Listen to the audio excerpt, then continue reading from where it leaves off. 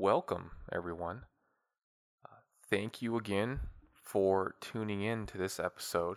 I just want to apologize from Neil and myself. We have been a little absent and behind on some things. Neil's been working on getting promoted, which he did.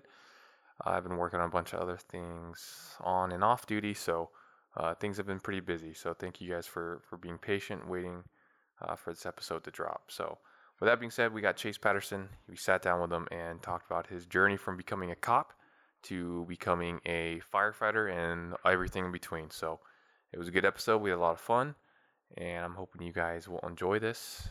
Again, thank you guys for being patient. We really appreciate it. So with that being said, we got to give our standard warning and or disclaimer here. Everything we said and talked about do not reflect necessarily our respective departments, past or current. So have fun.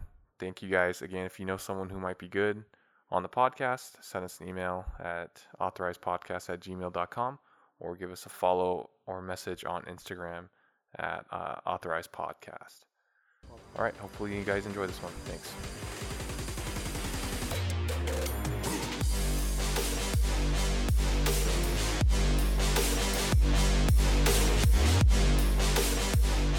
All right, welcome to another episode of APO. So excited. We are here at Casa de Neil. I don't know how to say mansion in Spanish. And we got someone very special today. Famous. Oh my gosh. I don't know how we were able to get this person. We just called the right people. And guys, let's welcome George W. Bush. Yeah, well, I had to make a couple phone calls to be here, man. I talked to Dick Cheney. I had to talk to Laura, my wife. And, a lot of shit going on back in Ukraine, so I had to make sure my flights were lined up. And, booked a couple podcasts last week, and I showed up, nobody was there. And so thought I'd join you guys' presence. And that's what America's about, my friends. It's about peace and justice and little red phones, hamburgers. No, I'm just... What's up, guys? Oh, man. Okay, so for those of you listening, that's not actually former President George W. Bush. That's our buddy, Chase Patterson. I can only keep it going for so long. Chase is very good at impressions, and he can probably do just about everyone significant at our department and some other famous people. So we're happy to have you here, man. Oh, yeah, that's another one. We want to be here for 3 hours. Right on, man. Well, so we're gonna start this thing out. We're gonna go back to the beginning, man. Where were you born? What was your family like? Yeah, so I was born at Pomona Valley Hospital. Oh, dang. April 3rd, 92. So I actually turned 30 this April 3rd. So, oh man, happy early birthday. Yeah, so I was born, grew up in Rancho Cucamonga, family of four. I have one sister, 4 years older. Grew up in Rancho. Very sports family. Okay. Very sports oriented. My dad, very tall and sports oriented. Yeah, dude. My whole family's really tall. My dad was 6'8". My mom is 5'11". Wow. And then my sister's 6'2". Holy shit. And then I'm 6'4". So very tall family. Bunch of athletes. My dad was a really good basketball player. He actually played for University of Arizona when he was younger in college. And then my sister, she got recruited out of high school and everything, and she played for University of St. John's in New York. Okay. And then she transferred to University of Hawaii.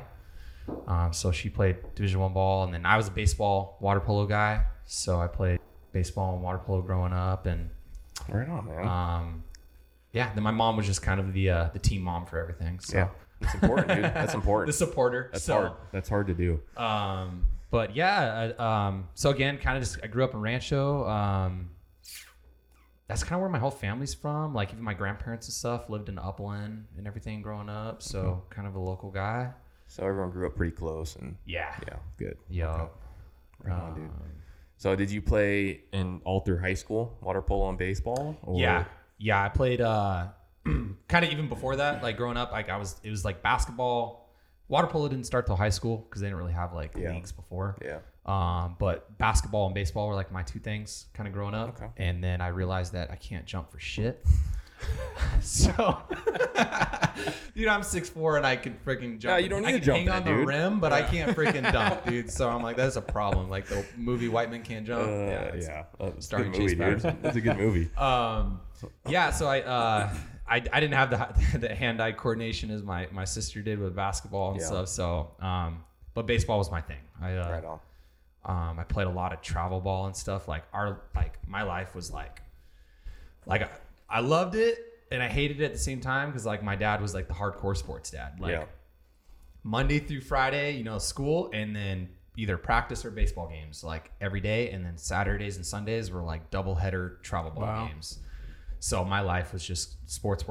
I mean, I remember my dad used to tell me, he's like, okay, you can get B's and C's, that's fine, but hit a home run tonight.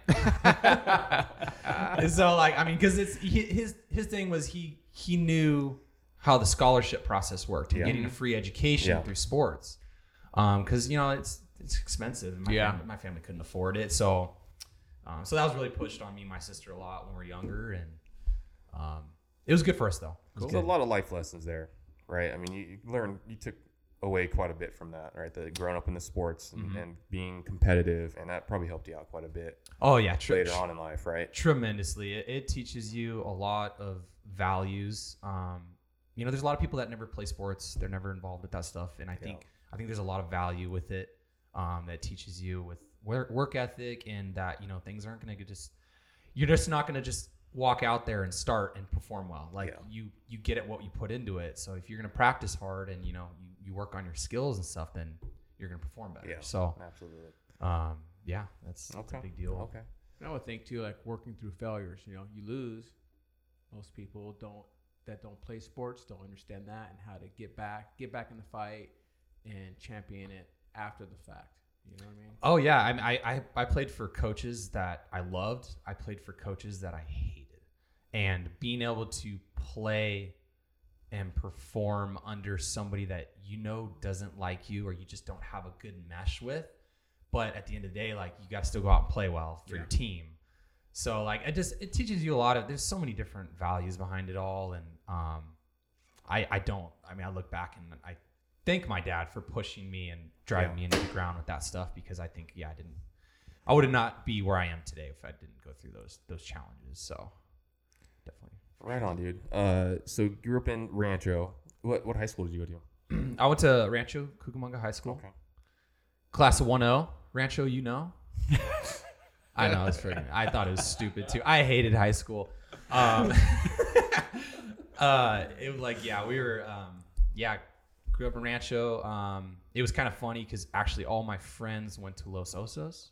Oh, okay. And because I was living at the time, I was living at the top of Rancho above the 210. Okay. Oh yeah. Okay. Big 909 guy. So I was up there, and then my sister went to Los Osos High School. So Los Osos is our rival.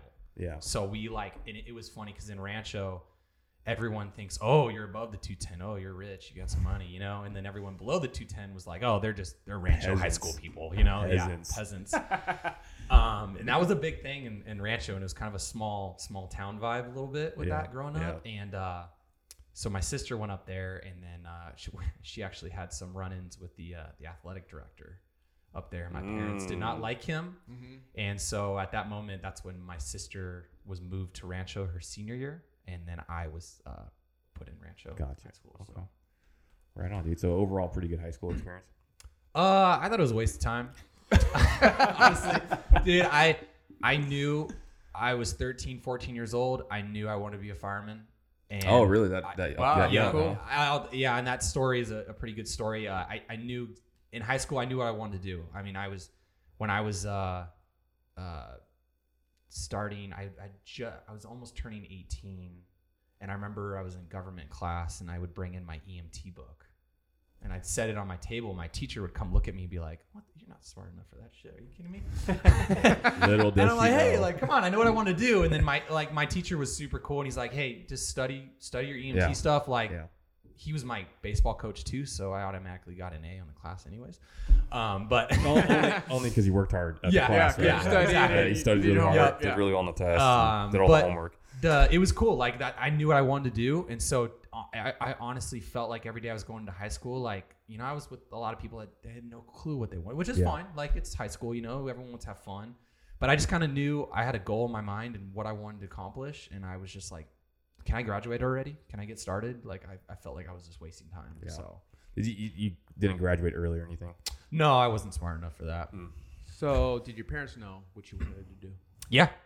And yeah. So I knew I wanted to be a fireman at about 12, 13 years old. So yeah, what brought that up? So you know? my family, kind of a cool story. Growing up in Rancho Cucamonga, Chief Carrier, who's a retired fire chief, Ontario, he grew up right across the street from me. Okay. And or he didn't grow up, but he lived across the street. Yeah. And I kind of grew up knowing him, his daughter and son, Allison and Steven. And our families kind of became friends. And we actually went on a Hawaii trip to Maui together, all of us, when I was like 13 years old. And I was like, you know, playing baseball, doing my thing, you know, and I think I was in 8th grade, getting ready to go into freshman year of high school.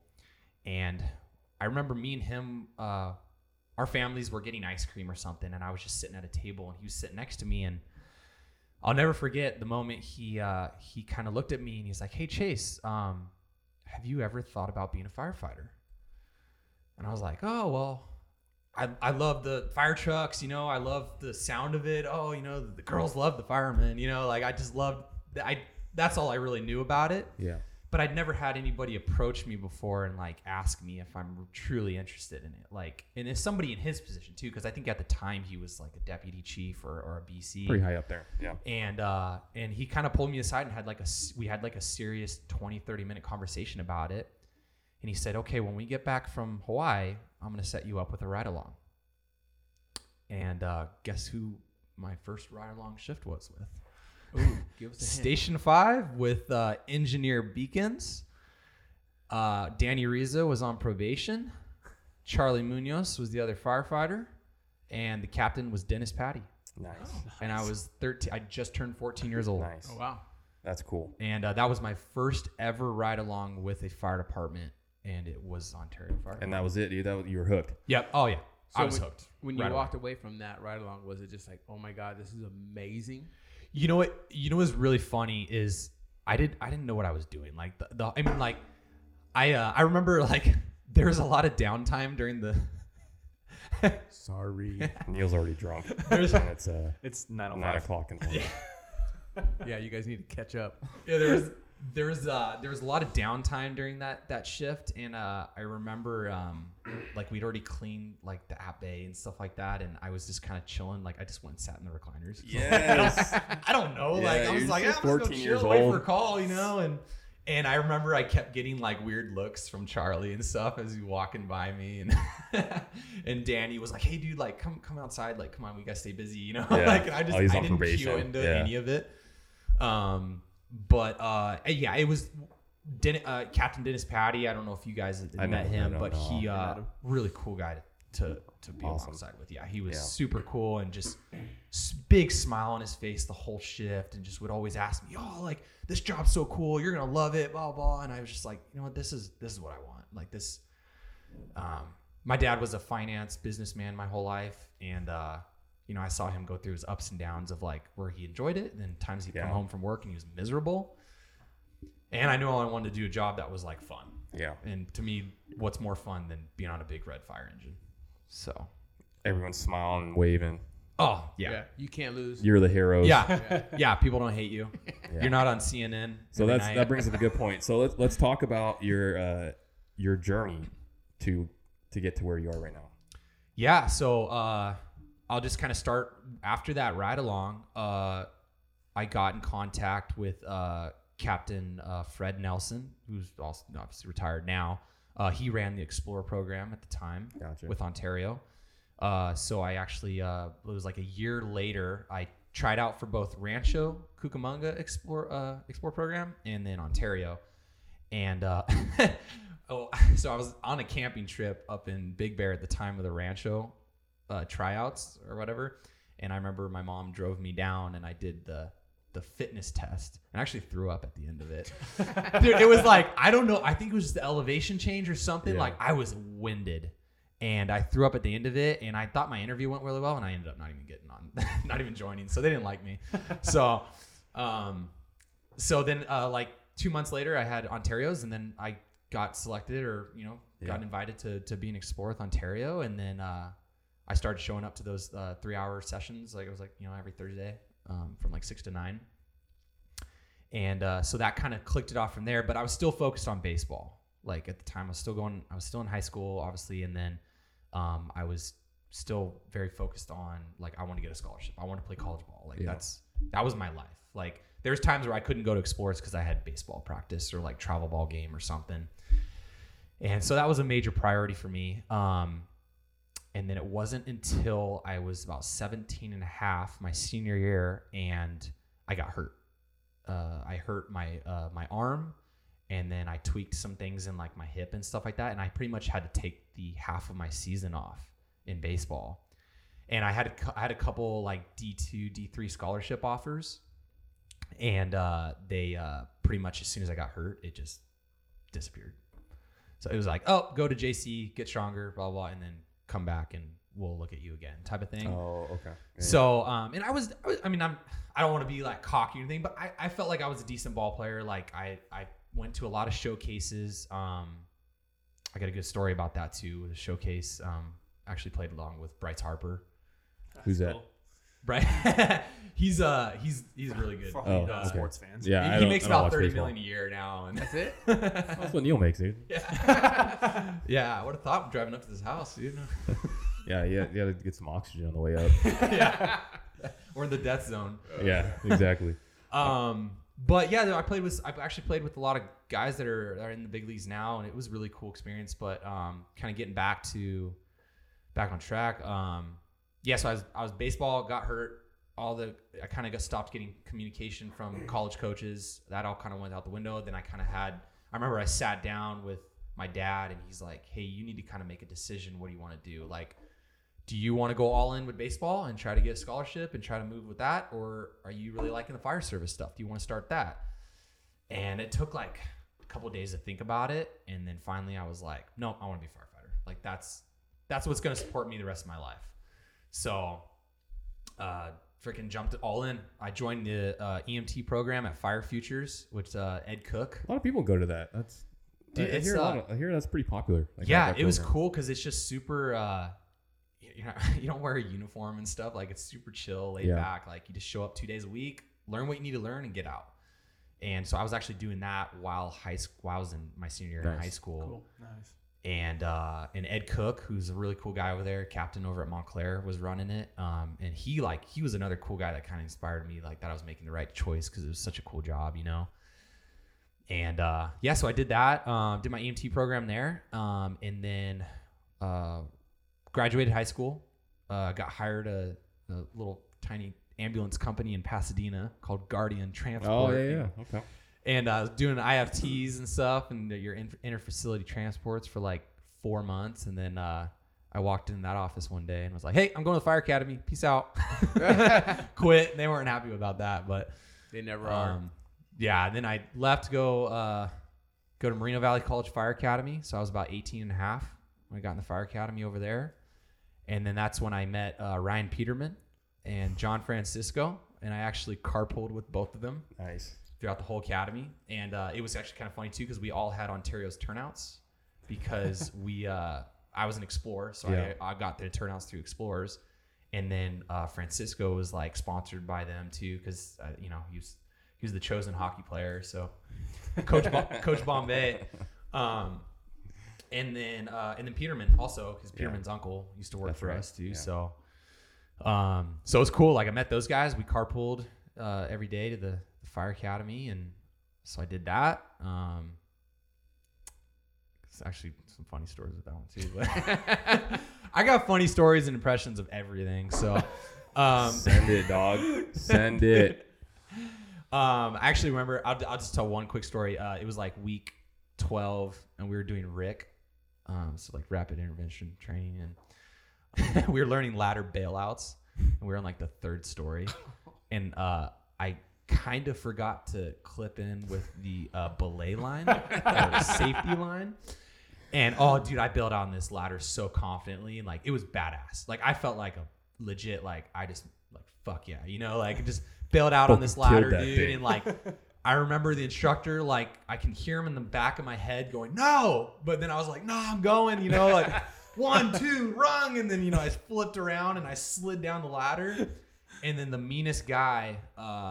He was not the meanest. He's cool, but Billy Milligan, who works for Riverside, I remember he pulled me to the side and started screaming at me and, what are you doing? Safety, blah, blah, blah. And I was like, oh, crap. Like, I messed up. Like, it was legit. Like, I look back, I'm like, that was dumb of me. You could have fallen. But, 3rd story, that's a long fall. But I'll never forget one captain from Palm Springs came over to me, and he pulled me aside, and he's like, hey, dude, let me see your wrist. And I pulled out my wrist. He's like, take off your glove. I'm like, what is he doing right now? I take off my glove, and he like smacks the top of my hand. He's like, don't ever do that again. But damn, that was awesome. That was badass. Like, and I bet you're 100 times more confident in that skill than anybody in this academy now. And I looked at him, I said, yes, sir. And he's like, all right, get back in formation. And then after we had to do like 300 push-ups. But that's later on. So. But yeah, that was pretty funny. Right on. Yeah, I feel like I always did well in like, academies and stuff like that, but I always had my moments where I was like, Chase, like really? Come on, man. Everyone. All right, so after you graduated the fire academy, where'd you go from there? Yeah, okay, so graduated fire academy, and then I knew I needed to get on as a reserve somewhere, or LT, or I know San Bernardino County had like the paid call firefighter stuff.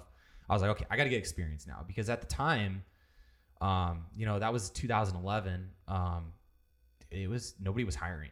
No departments were hiring. And the departments that were hiring, it was like 2 or 3 spots, and it was like 1,000+ applicants easy, like right off the bat. So I knew I had to get reserve experience. So I actually was very lucky. I got in contact with Chief Momberg, who was a BC over at Upland. And he was really cool. I went on a ride along with Upland Station 161 at the time. And those guys were super cool. They liked me. And I actually ended up interviewing for their reserve program like a month later. And got accepted, got on as a reserve there, which was freaking awesome, because I was pretty much just a 4th man on the engine. And it was the best experience I could ask for. At that time, like at the early time, on, preparing me for like the future, for the job and probation and stuff. So I got on as a reserve over there, and then I worked as a reserve there for did about a total of like 4.5-5 years. But it was about a year into it when I went after paramedic school. So I went to paramedic school at Victor Valley initially. So this was actually. Sorry, my time's a little messed up, but it was about 2-3 years after being a reserve, because I was young and I was testing I was like 19. I remember my first interview was in Riverside City, and I was 19, and I smoked the captain's interview, and they liked me. Like the BC was in the interview, and he like walked me out, and he's like, "Hey, get ready for your Chiefs interview. Like you're a solid candidate." Blah blah. I was like, "Oh, cool." Like here's like a little cocky, 19-year-old Chase, like, "Oh, I'm gonna get hired. I'm gonna make $100,000 at 19 years old," like so stoked, dude. I was way out of my, way in over my head. Yeah. And you didn't even know though, because that's like the blissful ignorance part, where it's like you just don't know. You have no idea. Yeah, I just didn't know any better. Your perception of the world is tiny. Yeah, I was still living under mom and dad. Yeah. And so I actually I went to the Chiefs interview for Riverside City, and I walk in. It's just me and the chief at the time.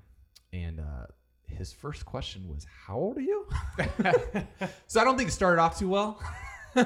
And I don't know if they're allowed to ask that, but I was like, I'm 19. I'm super excited to be here and I'm ready to work hard. And, and I mean, I was genuine in my answer, but I just, at the time I look back, I'm like, I probably should have said some different things, but I never heard back.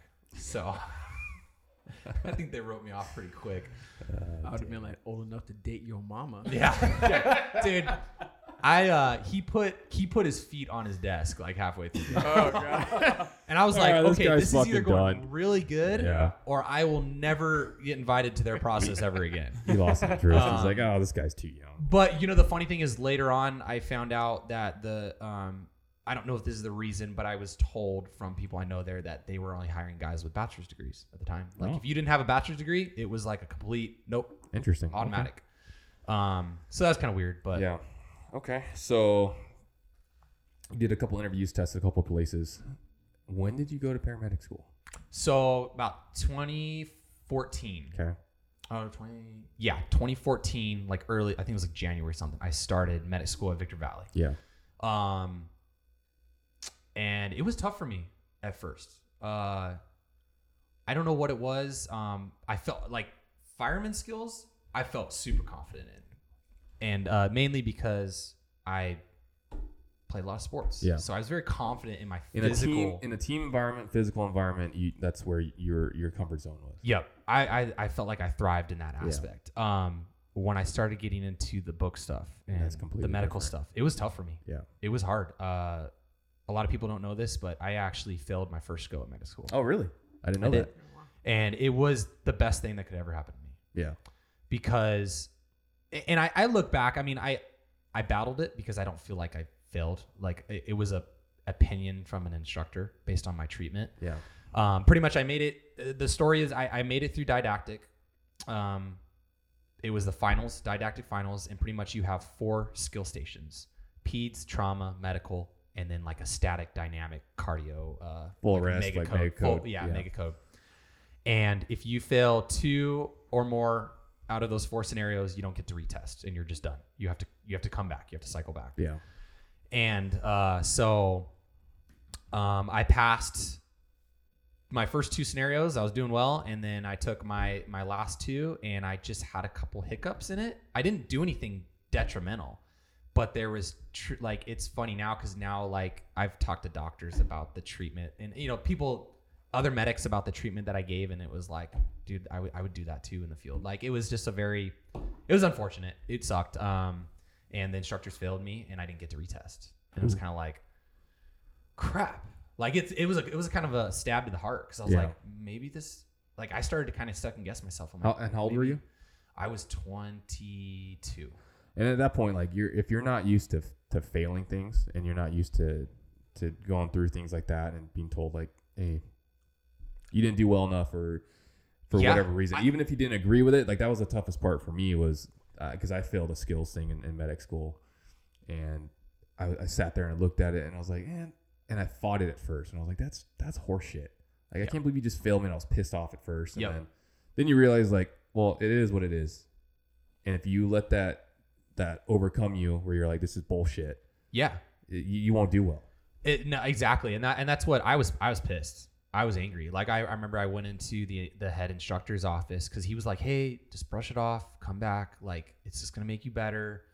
And I was like, no, give me a trauma assessment right now. I'll freaking kill it. Like, do it right now. Like I was just angry. I just couldn't. But that's a lot of the reason. Like I had a lot of success up to that point. And this was like a humbling moment for me where it's like, hey, chill, Chase. You need to learn this stuff, and you need because people's lives are on the line with this stuff, and so I was like, okay, and so I finally settled down, and my parents, were like, hey, don't let it get to you. Like, just go back, do it again. It's only gonna make you better. I'm like, all right, fine, But I was bit. I mean, it sucked. Like it was a little tough for me. But I cycled back, and then at the time, when I cycled back, I was still working as a reserve. I was working on an ambulance now at AMR Rancho. And so I was just kind of doing my thing, getting experience. I started to get a little frustrated because I started seeing a lot of my friends getting hired. And that's when LA City flew their big test. Yeah. And after the freeze. Their needle in the haystack pick of that department. And I started seeing guys that I felt at the time I had done a lot more, you know, and compared to some of these friends that were getting hired, and I was like, what am I doing wrong? Like, what the heck? Like, because now I'd already been to a couple Chiefs interviews. Like, I remember Pasadena, Ventura County. Like, I was making it far in processes, but I wasn't. You just weren't getting chief interviews, and that's frustrating. And dude, I was getting frustrated, and I was getting angry because I was like, I'm putting in the work. What am I doing wrong here? Yeah. And then I'd see my friends, you know, a couple buddies that, you know, I'm still best friends with today, and you know, they're good dudes, good firemen. But I just felt like I was doing a lot, and I felt like, what are they doing different that I'm not doing? So I kind of started to get those frustrations, and I think a lot of guys go through that. You know, that's kind of that hump. Especially if you spend a lot of time testing and trying to get to a full-time department. Yeah, and it's tough not to look at other people and be like, well, that guy didn't do reserve time, or that guy wasn't a PCF, or that guy wasn't that. And there's some guys that like just call it luck or whatever, but they were just able to basically take one test and there you go. Yeah, it's just kind of like, oh, the one and done, you know?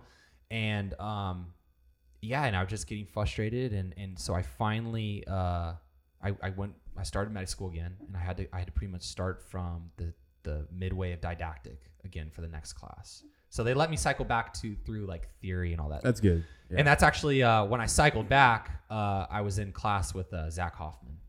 Ah, so that's how I met him. Big Hoff Daddy. And okay. Hoff Daddy, dude. He was funny. So we had a good time in class, and then so I was going through.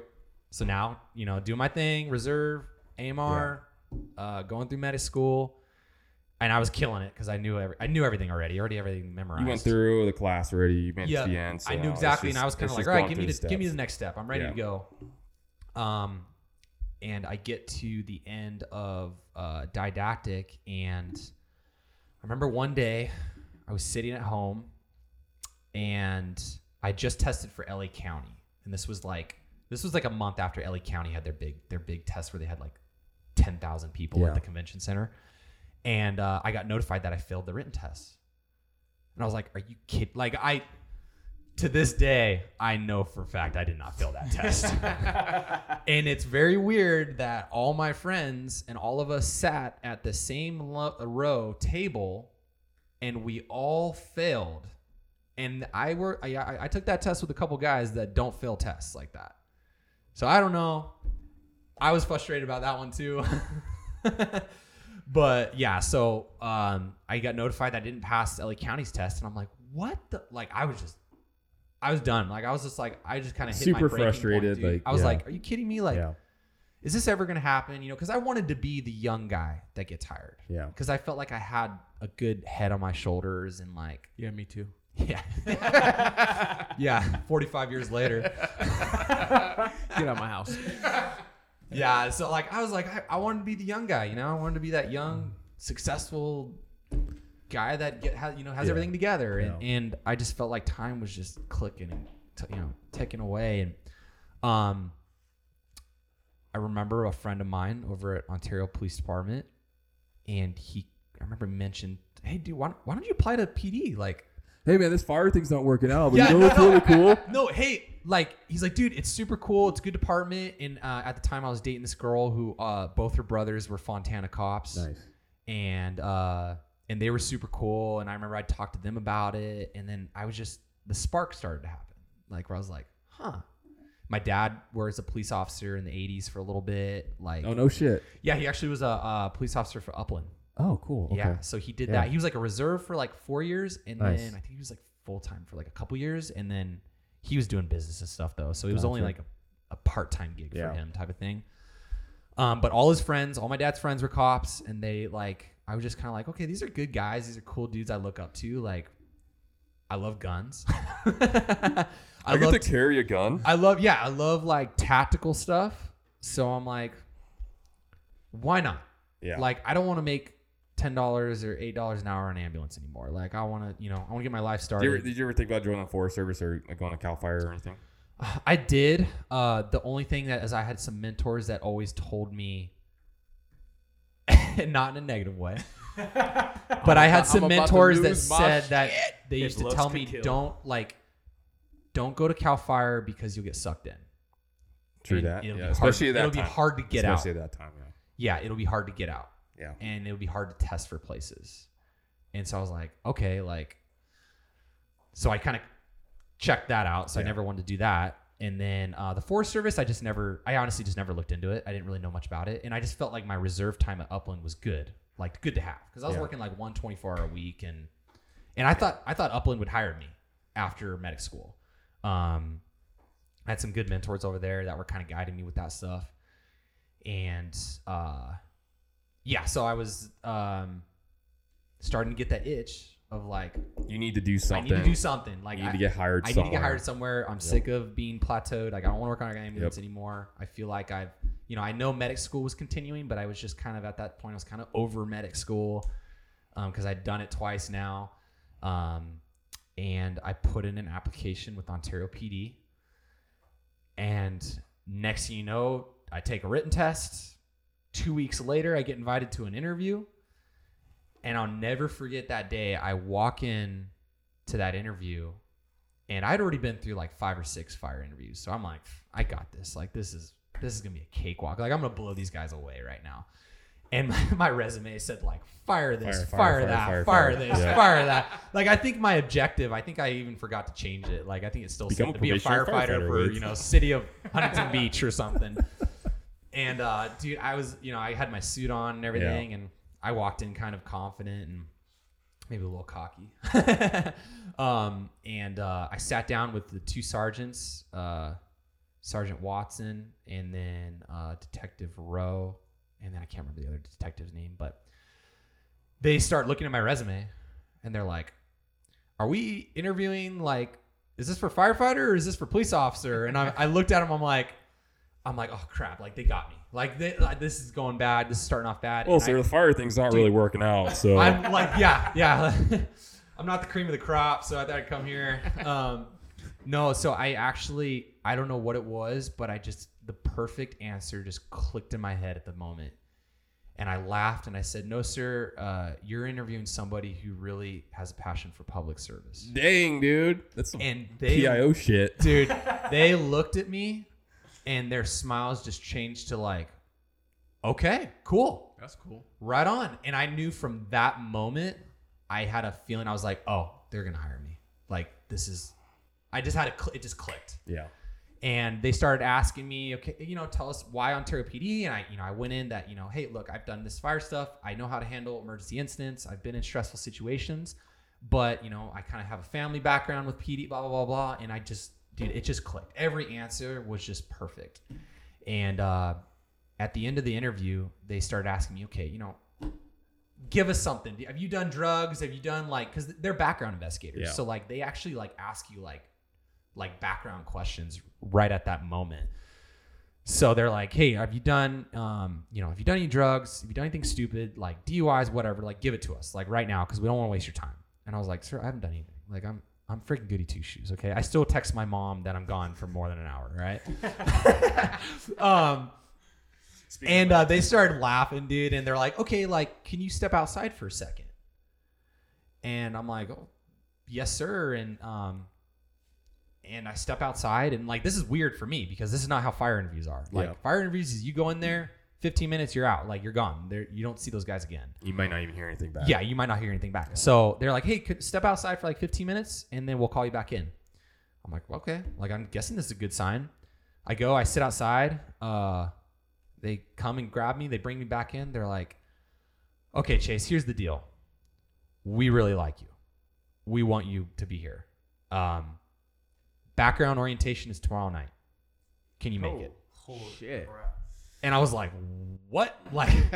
This is going really fast. I was my heart rate, I was going into freaking defib, dude. I was quivering. I was like, and I remember my first answer was well, I have medic class. And they looked at me. They're like, do you want this or not? We're pretty much saying we want to hire you. Yeah. And you're going to have to make a decision. And I was like, no, sir. You're right. I'm sorry. This is kind of in the moment. I'll be there. And, so dude, it was insane. I literally go back to medic school the next day I go back to medic school and I had to pretty much make up an excuse to leave early. I just said, I'm not feeling well. I got the shits. Yeah. I pretty much leave school early, and then I go to my background orientation, and I'm thinking like, okay, there's going to be like 60 or 70 guys there, you know, like fire departments, like, you know, 60 guys for 2 spots in the background, you know. I show up, and there's one other guy sitting in the lobby at the police department. And I'm like, hey, what's up, man? You here for backgrounds? He's like, yeah. And I'm like, oh, cool. Like, just us? And he's like, yeah, I don't know. I'm like, huh. So I'm just standing there. The detective comes back. He's like, all right, gentlemen, like, welcome back. Like, come on back. We go. We sit down in the room. Big old background packet sitting there with my name on it. And it's, you know, like police candidate, like over my name. And I'm like, this is crazy right now. And the first thing he says, because I'm at this point, I'm still like, do I want to do this? Yeah. Like, do I really want to give up medical school? Do I really want to give up reserve? Like, do I want to give up my dream to do this? And I was unsure until the moment he opened his mouth, the detective, and he said, all right, guys, we interviewed 250 candidates. You 2 are it. Dang. Wow. And at that moment, I was like, you know, I'm not a very religious guy, but I was like, okay, like, God's telling me something right now. Like, I need to do this. I need to follow through with this. And I just got super excited. I was like, this is fucking badass. Because I knew Ontario PD, like, just like the fire department, like, they handpick their guys. Yeah. Very well-respected department. Yeah. Good officers. Yeah. And they're solid, you know, and I knew that, you know, they're not going to just handpick people, like random people. Like, they want good people. And I just got super excited, super stoked. And sure enough, I mean, that's my heart. Like, next thing you know, I'm Black Monday, first day, police academy. You went fast to forward about 3 months later. San Bernardino County? Yeah. Okay. And their backgrounds, the PD backgrounds is about 100 times more difficult than our backgrounds. Peace officer background. Yeah. Wow. And ours is pretty extensive. And ours is already extensive, dude. It was, I had to write a 12-page biography of myself. I wouldn't have made that one. And every page, get this one. My name. Throughout the 12 pages, I had to write in my what, when, and where of all the yeses on my 600-page polygraph questionnaire. Oh, God. So, and then I had to do a polygraph also. And, it was brutal. But I remember I made it through the backgrounds, and we had to do a physical fitness test and everything. And like, I remember the detectives were actually betting on me versus the other candidate for who was going to run like the fastest 500-meter dash. And who won? Yeah. So it was funny. So, who won? I didn't win the run. I was tired. I think I had too much at brunch the day before. AKA mimosas. Right. Yeah, so like next thing you know, like they offered me a job. And next thing you know, I'm getting fitted for my police uniform.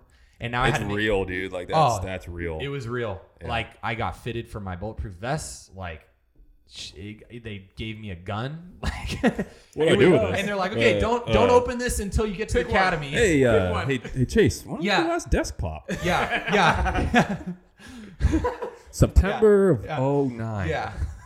I wanted to do one of those. I never got to. Yeah, we call it a negligent discharge. Paper bitch. Paper bitch. So yeah, dude, it was it was crazy. So I get my start date for the academy, and pretty much my detective's like, hey, get in shape, like get ready.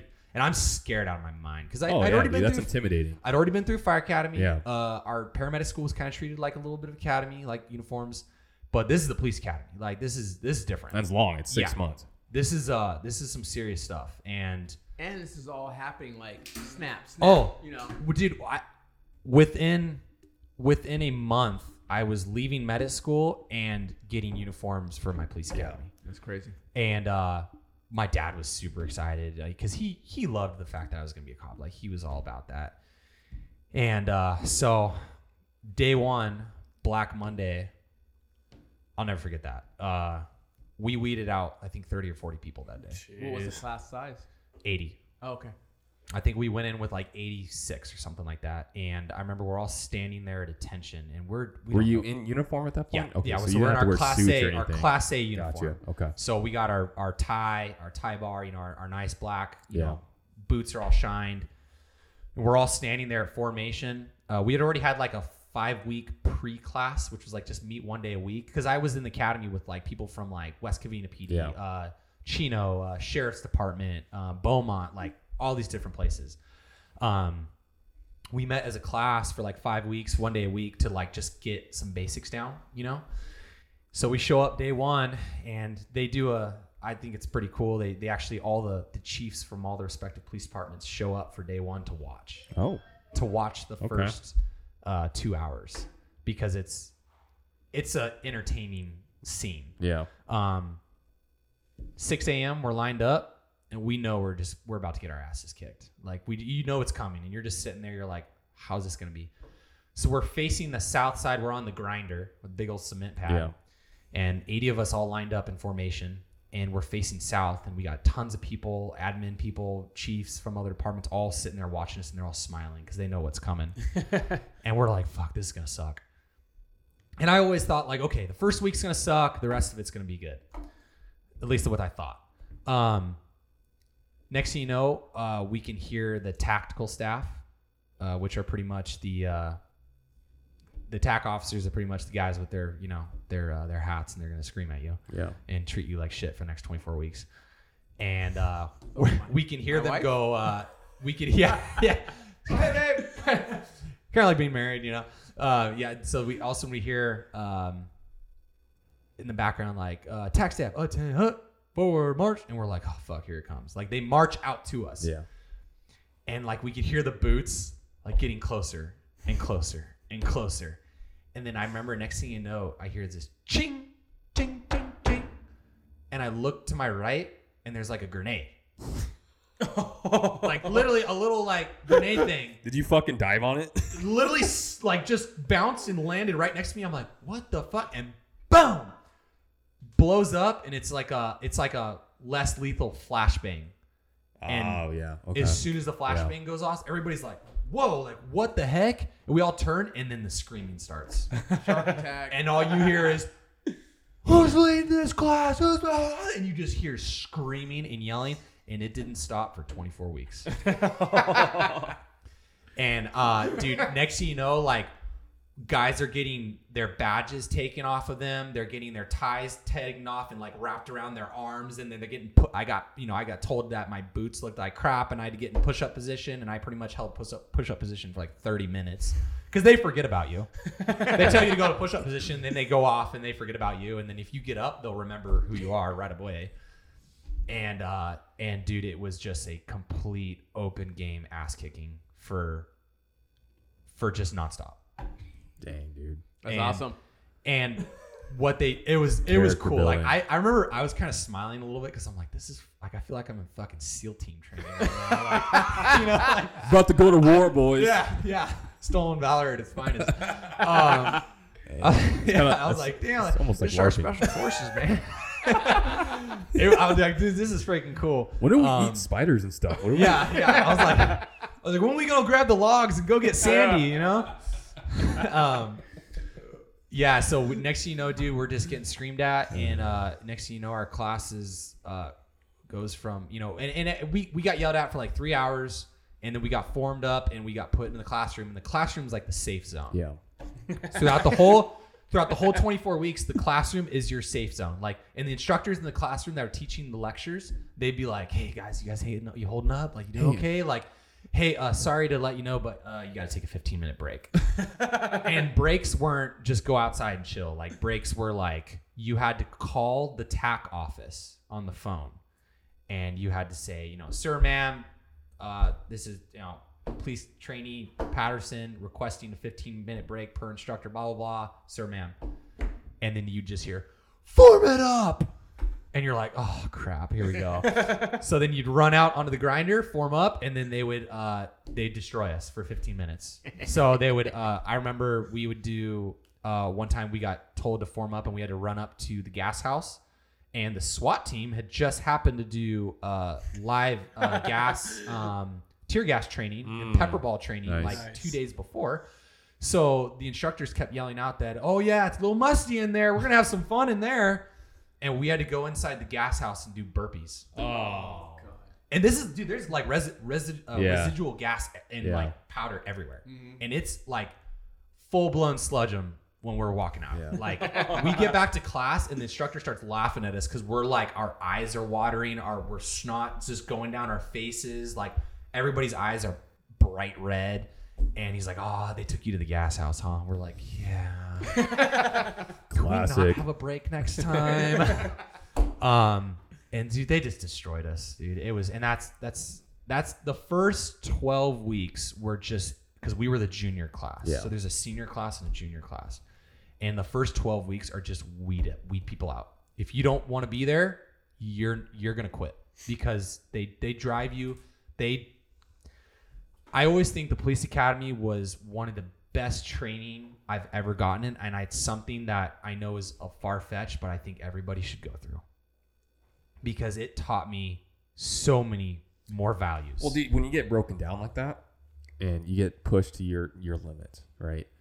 I think you learn so much about yourself when that happens, and you're sitting there, you're like, man, do I really want to do this? And if you don't question it, then there's something wrong. Like you have to go through, if you don't have a day where you're like, shit, dude, I'm kind of done.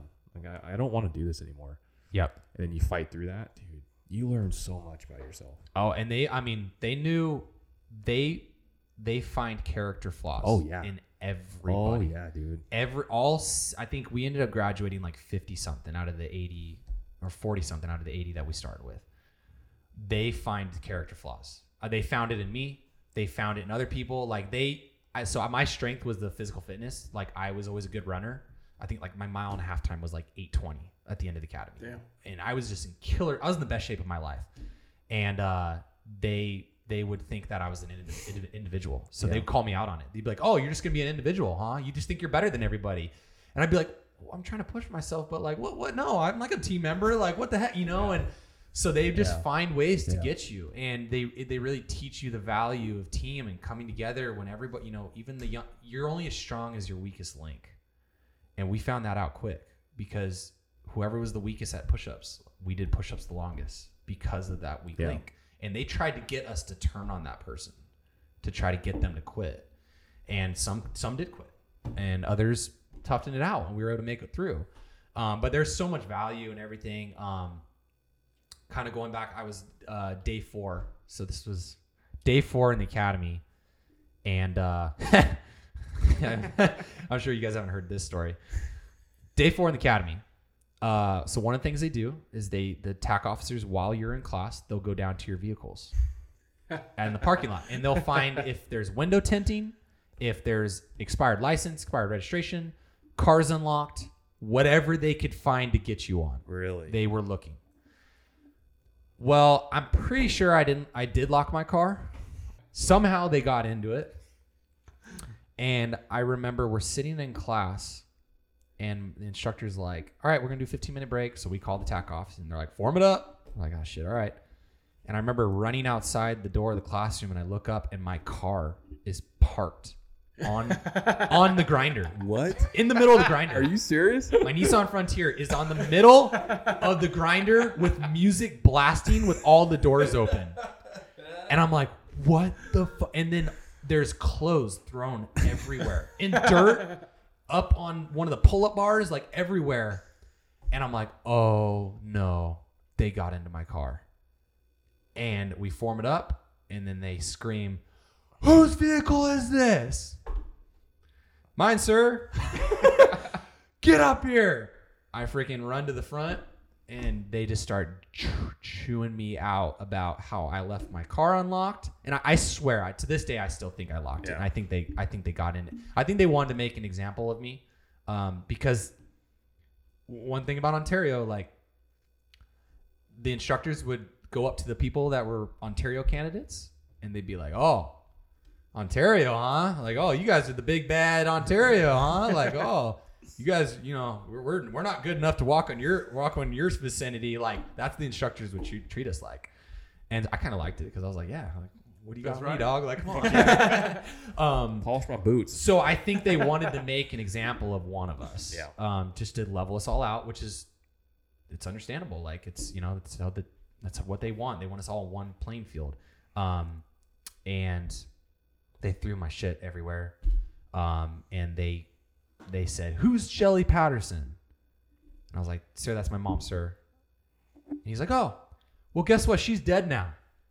And they started drilling into me, saying that my whole family's dead now because they made up a story that because there's a jail right across the street from there. Yeah. And they said that one, convict broke out of the jail, was able to steal my vehicle because my keys were unlocked, found my mom's business card in my center console, and drove to my family's house and then killed my mom, my dad, my sister, and my nieces because of me leaving my car unlocked. Jesus, man. And they drilled it into me. That's fucking deep. And they told me, they assigned me that I needed to write a 5-page handwritten memo or obituary on each of my family members. Jeez. God. Like they went all out, dude. I was kind of like, are you serious right now? Like I couldn't kind of believe it. But I was like, whatever. Like, all right, I'll write the fucking thing. Like, it's gonna be the best goddamn obituary you're gonna ever read. Like, and one of the things in the police academy is memos, the handwritten memos. That's how they get you. I think some guys had like 26 in one night, and one memo is 3-page handwritten. If you make one mistake with pen, you had to rewrite it. The whole thing. Wow. That's how they got you. So what they would do is, like, I remember the first night I had to write 4 memos. I was up till 2 a.m. and I had to get back to the academy at 5 a.m. So that's how they sleep deprive you. And they do that throughout the whole academy. And because you're handwriting all night, dude. Like, there's no break. Like, you get home and you go straight to your desk and you start handwriting. And you have to just create fluff and BS. But it teaches you to write good. Like, my writing is like 10 times better than it was before now. That's important, especially with police stuff. Oh, like yeah. the Because reports and all you that. get called to court and shit. Make or break something. So. Yeah. So anyway, the memos, all that crap. Getting back to the obituary, I had to write the freaking obituary, and I came back and I had to read it out loud in front of the whole class. Jeez, man. God. And I talked about I still have it at home. I have it. Oh, really? And I'm gonna hold on to it for a long time. But I had to write, talk about my mom, my sister, because of my actions. And I remember I yelled it out loud as I was reading it, and I wrote it so good. And I remember everybody in my class was like, "Dude, are you okay? Like, that was fucking good." And the instructors never messed with me again. Really? Good. Yep. Oh. They were kind of like, okay, this guy knows. Like, he's got a head on his shoulders. He knows. Like, So there he's was a learned his method lesson. behind that. Like, there was definitely a method to their It totally, dude. I was scared out of my mind from some of those guys. There's one guy, Deputy Cornett, and he had like the slick back hair with like from like Brad Pitt from Fury. Yeah. Like, just intimidating as hell. And his voice, I still can hear his voice. Like, that voice was like, oh fuck. Like, it was scary. Like, and I'm sure I don't know, the military is kind of the same thing. Yeah, we had a guy, not same guy, but the same kind of thing. He was a former combat controller, which is the Air Force Special Forces. Oh yeah. And we call him Megatron. That's what his voice sounded badass like. Dudes. Yeah. And so I just always stuck. I just always remembered that guy. But yeah, they never messed with me for the rest of the academy. And next, 24 weeks later, and getting ready to graduate. And, our class, we'd lost like 35, 40 people. Most of them quit. Some failed out. And it's no joke. I mean, it's like, you're taking tests every week. Firearms training, tactical training, physical. Like, it's fun. It was a fun academy. Like, once you get used to, it's kind of like, I relate it to like, I mean, I wasn't in the military, but I hear a lot of similarities with the boot camp and stuff. Like, once you start like, You get used to the environment and you start thriving in it. You start thriving in it, and then you find the holes to have fun too with it. I always compare it to being like an inmate. I was never an inmate, but like you compare it to like the inmate crews or like on probation. Like you can find like in the routine, you find the ways to move about in there, and you to guide yourself through that. And the schedule of like and the little mannerisms of all the instructors of whoever's in charge of you, whatever. Oh yeah, and we still, even up to, I remember it was like week 20, and somebody messed up in our class, and they made us do things called quick changes, where you'd be in you had 2 uniforms, Class A and Class B. Class A is obviously your inspection uniform, and Class B is your throughout the academy uniform. We'd be in our PT gear, and then they'd yell at us and say, "You got 2 minutes to be in your Class A uniforms and meet back on the grinder." We'd run and change in our Class A, be back, and then for every second over the 2 minutes, we had to do burpees in our Class A uniforms. So I remember one time we had to do like 220 burpees in our Class A uniforms. Like my knees were shredded. Like, and they're like, well, figure it out because we got inspection tomorrow. Yeah, fix it. And so I would go to like pristine uniform and I'd be like, I need new pants. So they made us do that. Then we'd had a quick change. You got another 2 minutes to be in your Class B. All right, you got 2 minutes to get back in your PT uniform. And what they would do is they're trying to catch people to leave their lockers unlocked. Oh. So then when somebody left their lockers unlocked. That's important, dude. I like that lesson. Guess who came and freaking took all this shit and threw it everywhere around the academy again. Yeah. So they were really, because, as cops, you get on calls, like you got to make sure, you gotta lock shit. You got to secure shit. Secure stuff. You got, that's a really good lesson. So anyways, yeah, dude, that's freaking, went through the 24 weeks, had some killer training, and graduated. I graduated I think it was like number 5 or number 6 in my class, which is cool. Like I didn't expect myself to do that well, and I was pretty stoked. I came out number 1 in the physical fitness for men's, which was really cool. Like I wanted that. Like I pushed myself. I was like, I want to be a top. Yeah, that's what Ontario expected. Like the detectives were like, they'd be pissed if we got like 80% on a test. They'd be like, you need to get 95 plus. Be like, oh shit, yes sir. Like, so like it was cool, like to do well, and I felt like I thrived pretty well towards the end of it, and it went good. Next thing you know, I go back to Ontario PD, and I remember one of the Met team guys was like, hey, so all that training you just learned at San Diego County Sheriff, like, yeah, all the tactical stuff, just forget it. This is how we do things now. So I'm like, okay. So I remember we did some of the best training that I ever had, was when I got back, we trained with the SWAT team in Ontario. Nice. Those guys are full-time SWAT guys. They're badass, dude. There's some good dudes over there. And they did this one drill where you did simunitions, which was little paintball, little rubber balls and stuff like that we'd shoot. And so we did active shooter, like clearing rooms. And then we did one where like you walk into a room and they put a blanket over you and they spin you 10 times. And then they take the blanket over you and you got 6 different threats circled around you. And you have to look, do a full 360, quick, identify what's the most threat at the moment and act accordingly. Nice. So like, a guy pointing a gun at me with no victim or no hostage. Okay, boom, shoot him real quick. Turn around. Okay, this guy's walking forward with me with a gun to a person's head and he's walking closely. What do I do with him? Like you had to just identify the different threats. And I was like, dude, this is like the coolest training I ever got in my life. And that was badass. So cool. So I guess fast forward a little bit, I did all that. Next, it's day 1, freaking starting patrol as a police officer. Scared out of my mind. I was nervous. It was a weird feeling, like being a reserve the whole time, and then next thing you know, like you're putting on, like now I'm putting on a bulletproof vest. It's a complete switch in mentality and perspective. Complete. And this is around that same week that I started was when the Ferguson riots started. Okay. In Missouri. Yeah. Yeah. So the country didn't like police officers at the time. And it was palpable. You could feel it. Yeah. Like it was weird. And I had a lot of fun in the academy. My first 3 days on patrol were crazy. We had an active shooter at the graveyard over off Mountain and G Street. Oh, yeah. We were like the second officers on scene for that, and it was 3 people shot in the head. Shit. I don't remember that. Literally a couple hours after that, we had a bank robbery at the Wells Fargo, and I remember they said they possible built pipe bomb inside, and like I remember like my trainee officer was like, hey, why don't you hop in with the Met team or like line up with those guys and make an entry. And I'm like, what? And like they're turning around looking at me like, don't fucking shoot me in the back, rookie. I'm like, I'll try not to, sir.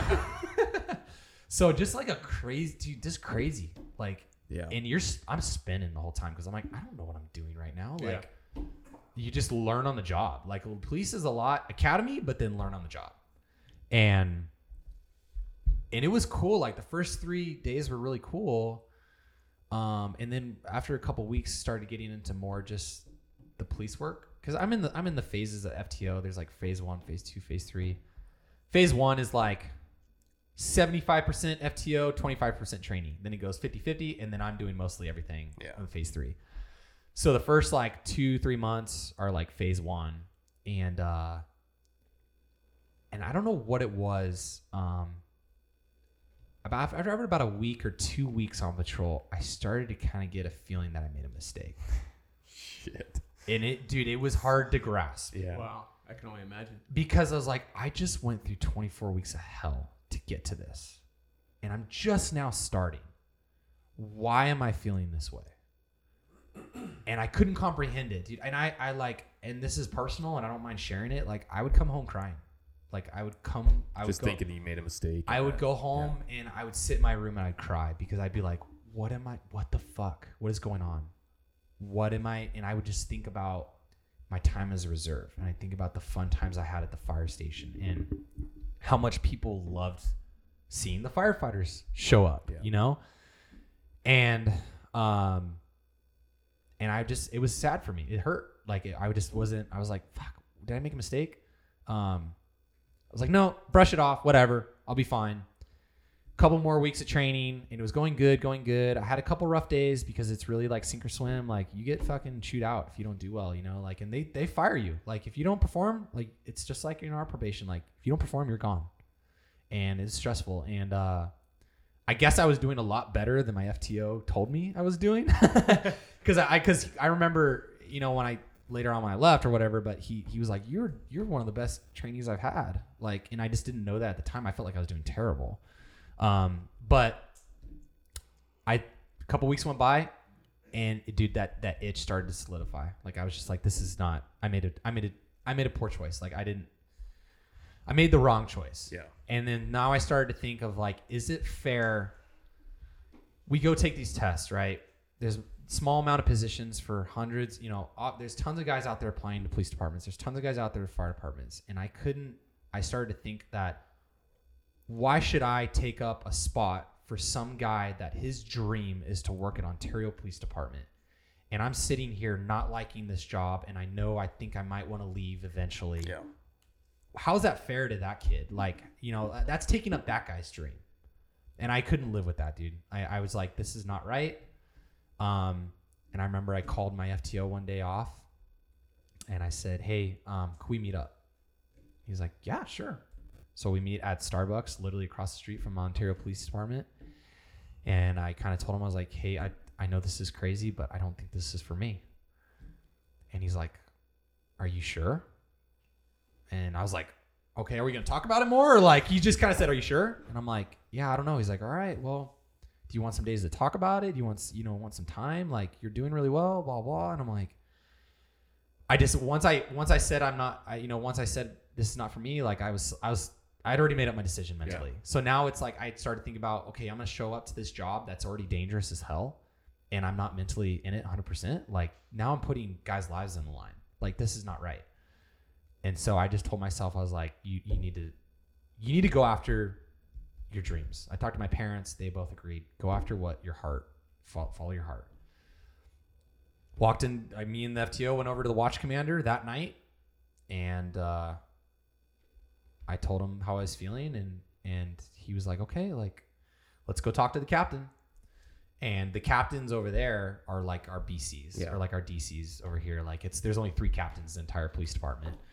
So I go to Captain, I think he was Captain Bertana or Brown or something like that. I can't remember his name, but it was one of the coolest moments I've ever had. And I'll never forget it because I was a mess, dude. I was like dried tears under my eyes. Like, I was like, I'm ruining my life right now. I'm walking away from a very good job. I worked so hard to get here for that academy. I'm doing well, but I'm giving this all up to go back into the unknown, not even knowing if I'm going to get hired again. Yeah. Because what I'm thinking, like, background guys are going to look at me and go, what the fuck? Like, you just quit? Like, we don't want to hire you then for a fire department. So I go back to the watch commander's office, and then he takes me over to the captain's. I sit down one-on-one with the captain. And he starts asking me, so what do you want to do after this? And I said, sir, like, this is what I was a reserve firefighter. I was in paramedic school. Like, I want to go back to medic school. I want to be a fireman. And he's like, okay. And I remember he's filling out the paperwork, and he stops and he looks at me and he's like, you know, Chase, like, I think you're making a really good decision right now. And I was like, looked at him. I'm like, are you fucking kidding me? Like, no, I'm not. Like, no, like this is a terrible decision. And he's like, he said something I'll never forget where he's like, a lot of guys, we have tons of guys that wish they would have made this decision that you're making right now, and they never did, and they're miserable now because of it. And I don't know why it sunk with me, and I was like, okay. Like I felt a little bit better. I was like, wow, maybe I am making the right choice. He said, you know, good luck. I think you'll get what you're looking for. You'll do fine. Don't worry about it. We'll make sure you have good, you know, we got nothing but good things to say about you. And they escorted me out, because they escort you. Like, they literally escorted me off the premises. Like, because I had to go clean out my locker, and then I had to turn in my gun, turn in everything, and then they escorted me out. And next thing you know, I'm walking in the parking lot. I'm like, now what? Now what do I do? How far along were you? I was only a couple months into FTO training. Okay. So I wasn't there long. It was long enough for me to make that decision. Mm-hmm. And I knew clearly that, you know, I thought about it too. I was like, okay, I could just get through probation, do the year, and then test, you know, maybe try to lateral over to the fire department later on or something like that. What bothered me was taking up a position and not being mentally in the game. Yeah. So I walked out. The first person I called after I quit was my captain over at Upland, Captain Ryan Webb, who's a really good dude. I called him, and he's at BC over at San Diego County now. But I called him, and I was like, hey, I want to come back. I want to keep reserving. Like, I just quit Ontario PD. Like, I want to be a fireman. I got to do what I got to do. And he's like, dude, come back. We want you. Like, hell yeah. Right on. Nice. So I was able to get my job back there. I got my job back on the ambulance at AMR, that's tough. It's tough for going from Ontario PD back to square one. Back to working on ambulance again. Like, it wasn't easy for me. It was definitely a gut check. And then my next step was like, okay, I walked away from medic school before I can finish didactic that second time. So I was like, now I need to get back to medic school. Well, I couldn't go back to Victor Valley because they hated me for leaving to go PD. So I was like, all right, well, forget that place. So I looked into NCTI, but I had to start from the very beginning, all over again. Yeah, that's tough. And I had to do a full 12 months, $15,000 NCTI private program. Yeah, NCTI is expensive. Yeah, and it's expensive. Yeah, and I had to put myself through that. So now here I was starting at square one, and then I at the time I started dating this girl too, who was very supportive, which was cool. She used to always tell me like, oh, like I wouldn't date you if you're a cop. And then she, ended up dating a cop later on. Too. It was fucking funny, dude. It's like everything always goes full circle. But it's cool. Like I had a lot of support from my family. I was still living at home. My parent, my dad said, "I'll take care of med school for you." Dude, that's awesome. Like I could have not done. Yeah, that's lucky. That's I was very blessed. Yeah, that's awesome. And they were all about, all for it. And then I started testing for, fire departments again. And I kept making the Chiefs interviews. But I noticed something was changing because I noticed I was very more confident in my interviews. I was much more I could talk to these guys now. I'm not so nervous. It was more a conversation than it was an official, I need to answer this specific way. And some of them didn't like my answer when I said why I left PD. Because they'd be like, why, why'd you leave? And I'd be like, look, my honesty is I want to be a fireman. I gave up on my dream and I can't live with that. I can't live the rest of my life knowing that I gave up on a dream and I'm going to be miserable. Being a cop would have been fun for 4 or 5 years on patrol, all cool. Maybe get on a SWAT detail or something like that. But after that,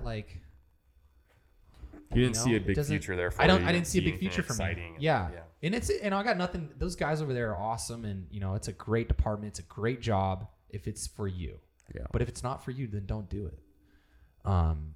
So went back to testing for fire departments. Next thing you know, Ontario Fire Department opens up. I throw in an application and I remember I wanted this more than anything. I was like, I feel like this is happening for a reason. Everything's lining up in a good way. And I was really nervous though, because I thought my backgrounds was going to screw me. I thought I wouldn't get hired because of my backgrounds. I thought I would have to wait a couple of years for that to go past. Mm-hmm. But I was while I was in medic school and while I was reserving, I was still applying to a lot of places, and I became an AO at Downey Fire Department, and they do a full background check there. So I just applied to Ontario, and then I was doing a background check with Downey as an AO, and I remember the captain over there at Downey, when I did my interview there, he was like, dude, get over here as the AO, get your medic school done, and then we want to hire you as a firefighter paramedic. Like, it was pretty cool. Like, I thought it was like, okay, like I got some options now. And I remember the background investigator for Downey was like, he calls me up randomly. He's like, hey, so what's up with this PD thing? Like, why'd you quit? Like, he was hardballing me big time. And he's like, did you suck over there? Like, give it to me straight. Like, did you get fired? Like, well, and I'm like, no, sir, I walked away because of this. He's like, all right, well, I don't believe you. I'm going to investigate it. Like, we'll meet in a week or so. And I'm like, fuck, like, this guy's he's not going to even pass me for an ambulance operator. Like, going back to AMR again. We meet up a week later, and I'm thinking, like, this sucks. Like, these guys are just forming all these judgments about me when I'm just like, I thought I made the right choice with my heart, blah, blah. And I remember I sat down with him, and he was like, dude, you're an all-star. Like, your background is stellar. Like, I called every police guy I could think of over there at Ontario PD. They said they'd hire you back right now if they could. They loved you. All your other backgrounds is super clean. Like, he's like, I was expecting negative stuff. And he's like, I'm impressed. He's like, don't let this PD thing scare you. You're going to get hired at a fire department somewhere. Just keep it up. Keep your head up. You'll do fine. And like, that was like really, comforting. Yeah, dude, that was so assuring for me, because I was like so scared about it all. Oh, okay. And so after your AO time, did you actually work there as an AO for a bit? It was like a month. A month, and then you got the call for Ontario. Yeah, and I'll never forget. I know I kind of keep going a lot of stories, so if you guys get on time, No, this is literally why we're here. Jim. Yeah. So, I remember I'd gotten into backgrounds with Ontario, and I was super stoked, and so kind of going back, like, this is what's crazy about. I always love talking about it, because so my first ride along was Ontario Fire Department. Right, going back. When I was an explorer and I was getting ready to go into graduate in high school, I actually sat down with Chief Geik. Dave Carrier set me up a meeting with him, and he was a deputy chief at the time. And I sat down with him, and Geik gave me a full rundown of what I need to do to become a fireman. Go to EMT, go this. He talked about benefits. He talked about retirement plan, and I'm sitting there with my mom, and I was like 16 years old. Yeah, no, literally. And dude, I was like, okay, this is cool. And he pretty much said, this is what you got to do. Yes, sir. Guess who opens the door to invite me into the room for the chief's interview? Geik. And he goes, hey, Chase, remember me? And I said, yes, sir. And I was so excited. Like, dude, walking in that room, I was like, this is everything coming to fruition. Like, this is all the dots are connecting right now. Like, the stars are in alignment as best they possibly could. And because Ontario was my dream department, that's where I wanted to work my whole life. And I sat down with Chief Geik, and dude, it felt like just a conversation. Cool. And he's like, and I remember I told him in the interview, I was like, sir, I remember sitting with you when I was 16 years old. He's like, yep, I remember. And I was like, I've done everything that you laid out for me to do. Some extra things. And I told him, exactly. I was like, I took a detour. I took the other brick road. And but I'm here, and this is where I want to be. This is where I want to work. And he's like, all right, thank you very much. And I walked out of the interview, and I knew, like, I just knew right away. I was like, I think this is it. Like, this is meant to be. Nice. So then I went to backgrounds, and then sure enough, guess who my background investigator ends up being? Victor. So he knew all the PD guys. Yeah. And I was a little nervous, because I was like, and the next, like a couple months later, I get a phone call from my FTO, Timmy Jones, who's my FTO at PD, and he's a super cool guy. And he's like, hey, how you doing? And I was like, good. How are you? Like, because we still maintained a friendship. It was really cool. And he's like, I just talked to your background investigator. He said good. I said good things, and like, I think you're gonna get hired there. I'm like, right on, man. Thanks. Like, I was so stoked. And then Yeah. And then, dude, next thing you know, April 3rd of 2017, which is my birthday. I'm hanging out with Ryan Peterman. Ryan Peterman invites me over to his house. He just moved into his new house. And Ryan had already worked in Ontario for like a couple years in. And I'm sitting on his couch, and next thing you know, I look at my phone. It says unknown number calling, and I answer it. And how you doing, Chase? This is Chief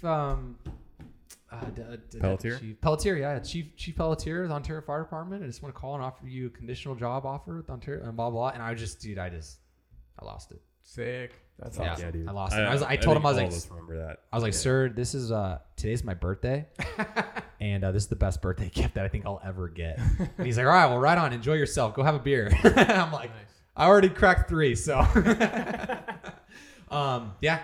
And next thing you know, dude, like I get my job offer on my birthday for my dream department, for my dream job. That's awesome. After everything I felt like I'd gone through to get to that point. Yeah.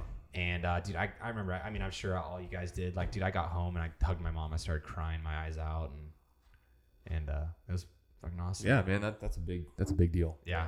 You know Big what deal. I'll say about like your FTO? Good, solid dudes want to see other good, solid dudes make it. Yep. You know, so that's cool. That's the dude, 100%.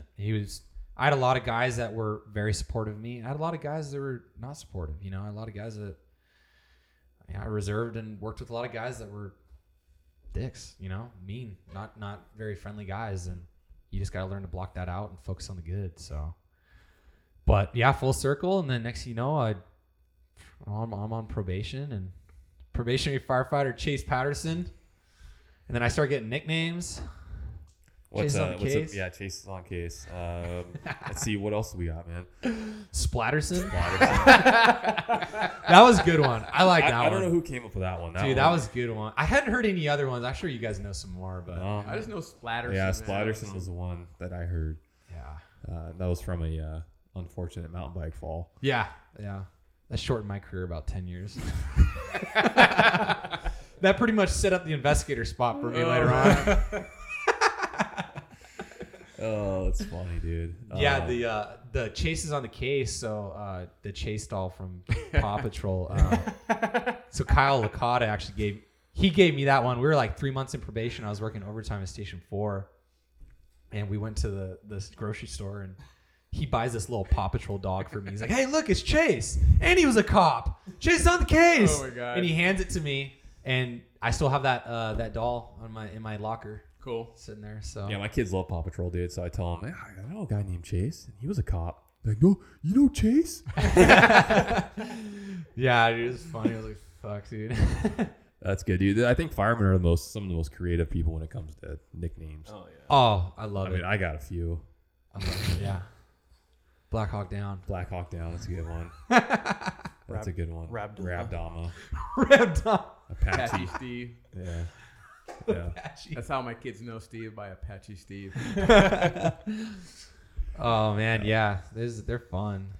But yeah, that's my story with how I got hired and kind of my full circle. And then obviously going through probation, I wanted to do well, and just like all of us, you want to come out top of the group. And me and Josh Randall, we always have a fight with each other because he was like 0.01% like higher than comes down to it, man. And he's number 2, and I think I was 3, or he's 3 and I was 4, or something like that. And so we always joke, and then he says, "Oh, well, you're not even on the podium," and then fuck you, like, oh, dude. Yeah, not competitive at all. Yeah. That's the thing. I keep my competitiveness, throughout my whole life. So I mean, have you ever played pickleball with TJ? I haven't. Oh my god, dude. I haven't. He needs to fucking win. I thought he was gonna break his paddle once. They got that tournament coming up coming up. in April. I know. That's gonna be interesting. It's only 2 guys from Bundy and Silk. Who's your playing? Bundy and Selk. yeah. I know Magrina Is Selk asked pretty me good? a little bit, but I don't know. I don't know. We'll bring him on if he wins. If not, we'll make fun of him. Raptor man. I say he should get like a raptor on his paddle. Hey, so to close this thing out, you got to give us, because I don't think Cam Crandall has listened to this yet. So I don't really have time to listen because I'm always listening to you, Apache. And anyways, 2 weeks from now, I'll be back.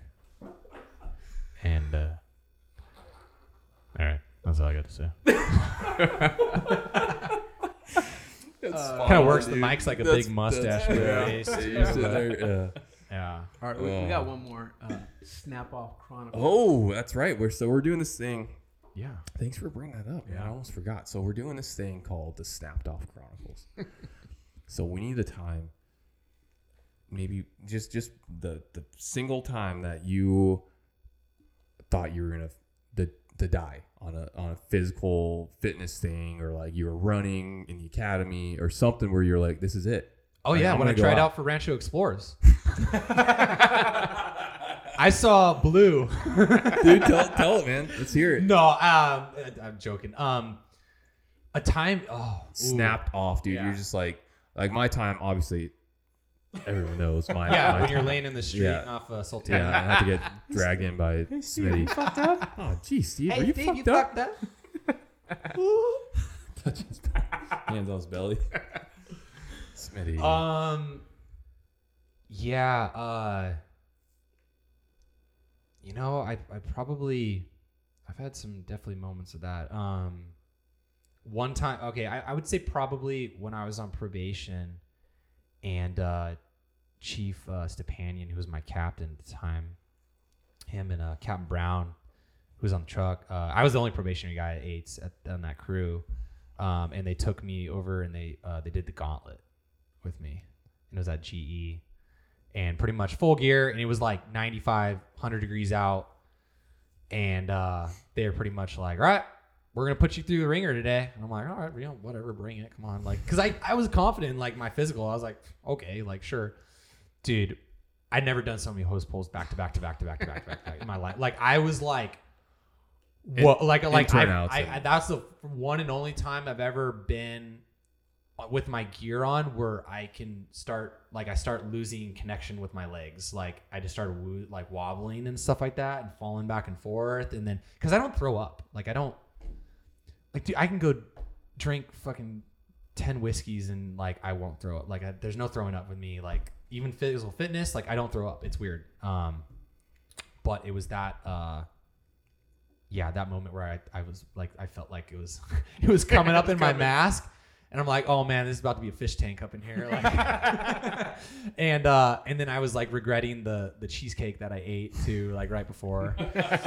and dude, yeah, they broke me off pretty good, and I was freaking exhausted. I remember I had to lay down and I had to take it easy. But I never like, I don't know, I've never like DFO'd or like passed out or anything, you know? Like it's all based off of like your perception of your exertion. So that's good.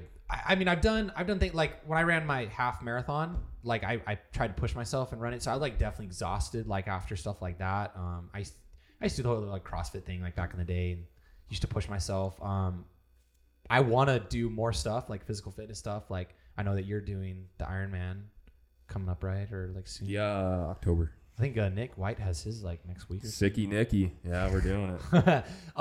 Yeah, so like that, and then like I want to do one of those like in December because I like pushing myself to limit because it becomes. I like when you hit that threshold of okay, now it's just mental. Like there's no more physical is done. Like you're physically done. Now it's can you last mentally, and I love that. I'm a big runner. Like I love running every day and pushing myself like that stuff. So I love that stuff. But right on, man. Well, anything else, Neil? No, this is really refreshing. That's good, dude. Thanks for coming out, dude. Thanks of for course. taking the time. We always appreciate it. You got a shirt, some new business. We got shirts now. I think we're gonna be selling those and giving a lot of those away. Yeah. So, follow us on social media. Oh yeah, I will. Yeah, thanks for having me. Yeah. This is cool. I think it's badass that you guys do this. So it's fun. So, all right, man. Thanks, Chase. All right, man. Bye. Bye. Whoa.